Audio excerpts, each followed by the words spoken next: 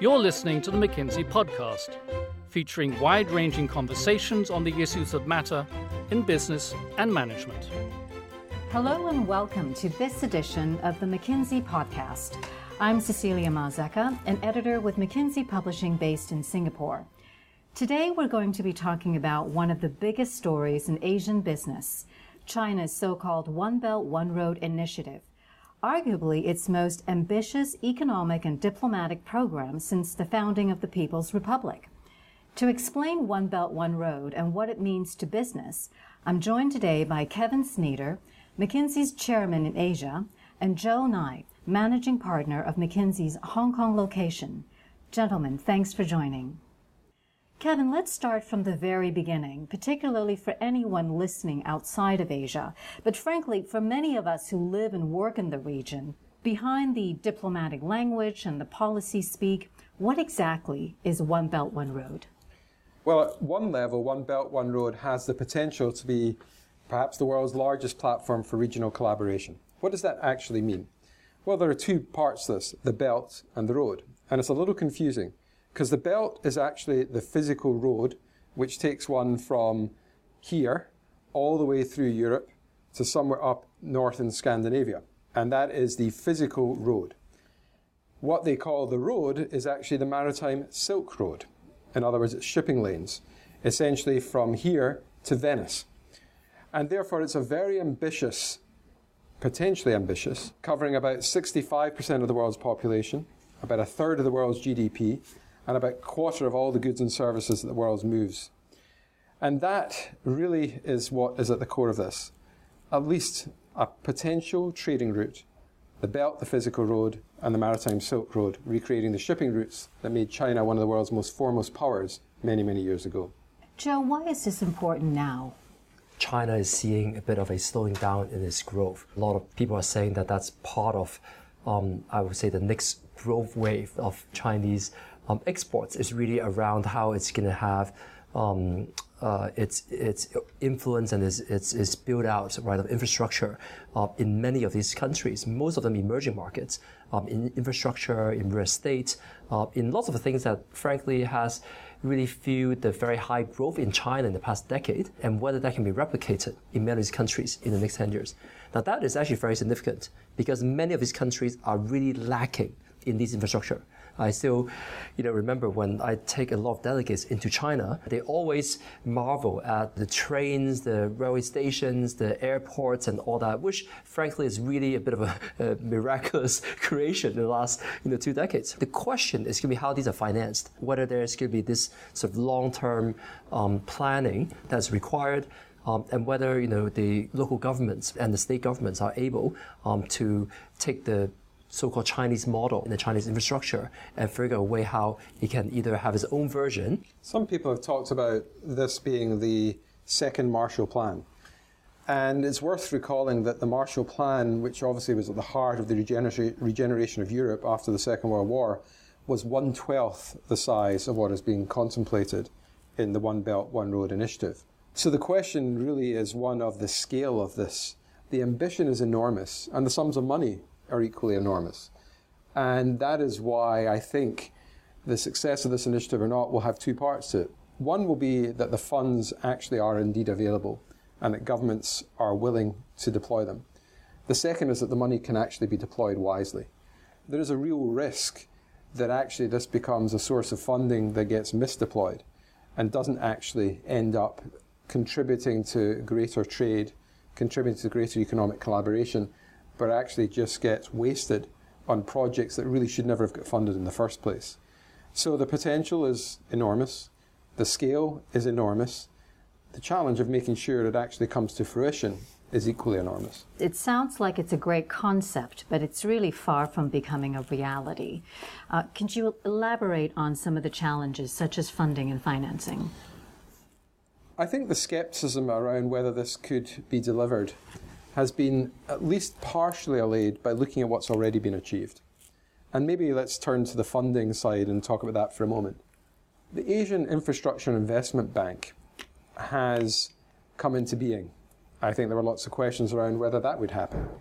And with it, I think it's $100 billion of funding, of which China provides somewhere between a third and half, depending on how you look at it. That's happened. Its governance is still being debated. But interestingly, the governance model seems to have become a bit more transparent, a bit more recognised by the European powers that are involved than we'd initially have been expected. So you can tick one box and say that's progress.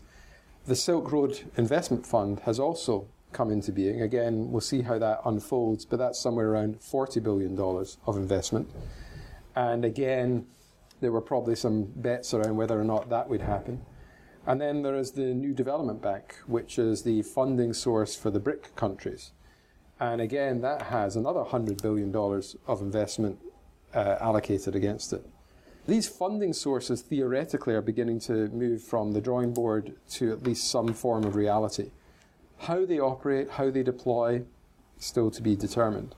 But at least you can start to see how the big hurdle of funding is beginning to manifest itself in terms of tangible sources. So the investment is a positive sign, but what's the answer to that question, the deployment of these funds, how that will be operated? Joe, what do you think? While we have the AIIB and the Silk Road Fund and the New Development Bank, if you add it all together, it's still a very, very small amount relative to what needs to be funded, which is roughly between $2 to $3 trillion per year. If you think about all the infrastructure across a third of the world's GDP.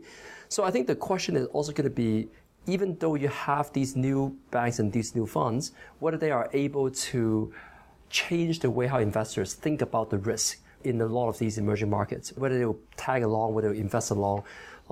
Infrastructure investment in a lot of emerging markets is notorious for its risk. It's long-term, it's political, there are lots of uncertainties, and people are actually pretty unwilling to do that, investors, for many, many years. The fact that now, China is putting together these consortiums of banks and funds that are standing behind it, I think it's a very positive sign. What needs to happen, though, is the rest of the world needs to go along and use that as a way to get past a lot of the things that have inhibited this in the past, namely getting very familiar with the risks in a lot of these countries. For this funding to be deployed, a lot of things need to come together. First of all, you need to have transparency. Because if private money is going to be associated with this, and let's recognise, as Joe's pointed out, the gap between the public funding and the private funding is really what we need to talk about. That's only going to get deployed if people can see clear returns, transparency around the way that money gets allocated, a balanced approach so that the balance between the public funding and the private funding is appropriate, conduct that everybody can recognise as being close to market principles, and a regulatory system that's able to work across borders. Those requirements are pretty substantial, and it's fair to say that at the moment, the rhetoric hasn't yet delivered. There's a lot that's got to happen before this moves off of the very grand and appropriate drawing board and into practical reality in some countries where it's proven very difficult to deploy funds. And frankly, one of the other transparencies that needs to happen is really around China's intention. Because one of the things that people are going to look at is how much of this is political versus on the business side. For a lot of people, there's still a little bit of a suspicion or skepticism around whether this is part of China's emergence as the next world power here, which obviously that there are some countries that are going to be a little bit less welcome. How are you seeing other Asian countries view One Belt, One Road? You mentioned the risks involved for investors and how other countries have to go along. What are the implications for them, and how are they engaging with China? The implications are very significant. And this week in Hong Kong, there took place a conference called the One Belt, One Road Summit. And I chaired a panel with the ASEAN delegates to that event. And it was quite interesting to look at the divergence even within ASEAN. So the Indonesians were quite clearly very excited about how's this going to play out. How is Chinese infrastructure investment going to make a difference in a place where they need that? Malaysia is obviously one of the world's great trading countries, whereas the Philippines is still quite internally focused, and one of its challenges is to become a trading country. And so in Malaysia, at least the way that people were responding to the concept was one of, well, let's see the economic output, but there was enthusiasm. What are the other points of contention? I mean, How do you see Japan or the US or other countries outside of Asia dealing with it? If you follow the establishment of the AIIB, it has really been quite a geopolitical, tension there in terms of who gets in first and who gets a say in it. But the question is going to be where's the first rail being built because of this? Where's the first funding? And I'm not sure whether Japan or some of these other countries are going to be a big beneficiary of these one by one road to be seen. There's a lot of countries. The other question I think that's out there is that China right now is also facing its own economic transition. We have seen enormous growth before, but it's actually slowing down now. The capital markets in China is also going through a period where there are a lot of gyrations between the stocks, and you also see in China right now there's also overcapacity in a lot of sectors.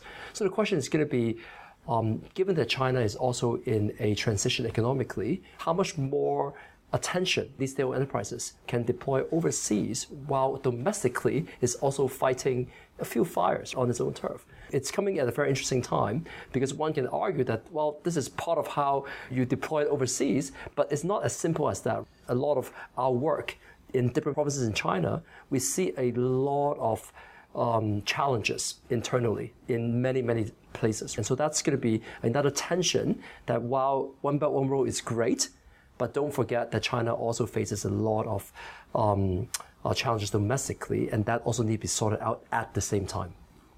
We're sitting here in Hong Kong and you're both based here. Is there a role for Hong Kong to play with this initiative? And is it a significant role?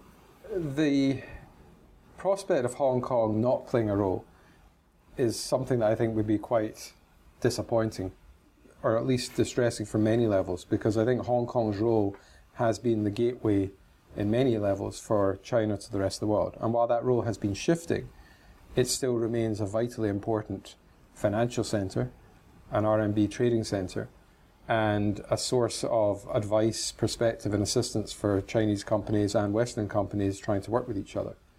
So I feel that it would be disappointing if Hong Kong somehow didn't have a very important role to play here.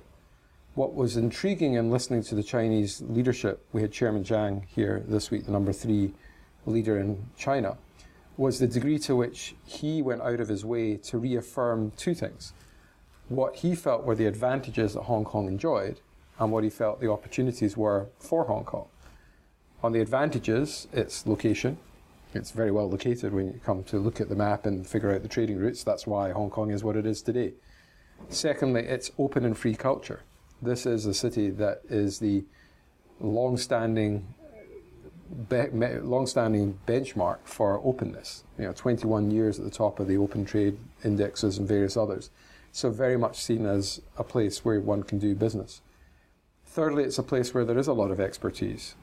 He went out of his way to name professional services and advisory, engineering, construction, a lot of talents that have been deployed to build modern China, which again the chairman talked about whether they could be taken elsewhere.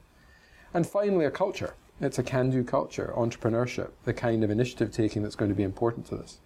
And when he mentioned those, he then said that should translate into a series of opportunities that mirror those 4 advantages. So the Chinese leadership went a pretty long distance to saying we see Hong Kong as having a vital role, but also saying, I thought, we expect you to play a role in this major initiative for China. Whether Hong Kong chooses to play that role or not, that's more complicated because ultimately will hinge on the businesses and the leadership that's here seeing something that they feel they can invest in and see a return and make a contribution around. But I would have thought there's more upside than downside. Do you agree? Sure. For Hong Kong professional services, I think that's really an area where there's a lot of upside, right? If you think about, in the past, as China was building out its infrastructure, a lot of Hong Kong, bankers and from construction, project engineers, all the way to risk managers and all that. You can imagine that there's a whole generation, really, of professional services companies that grew up in the last decade because of the growth in China. The question now is whether you can actually take that and go into the One Belt, One Road countries and replicate the same story.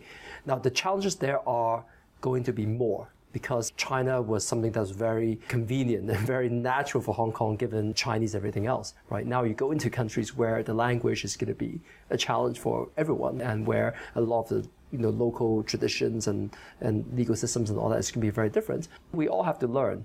But to be honest, Hong Kong has more advantages than disadvantages, and I also can't see any other city that's a better position than Hong Kong to do a lot of these. So I think that it's, as a Hong Kong national hero, I would say that it's our game to lose, but at the same time, we got to also strengthen quite a lot of muscle in order to play this game too. So help people take stock here.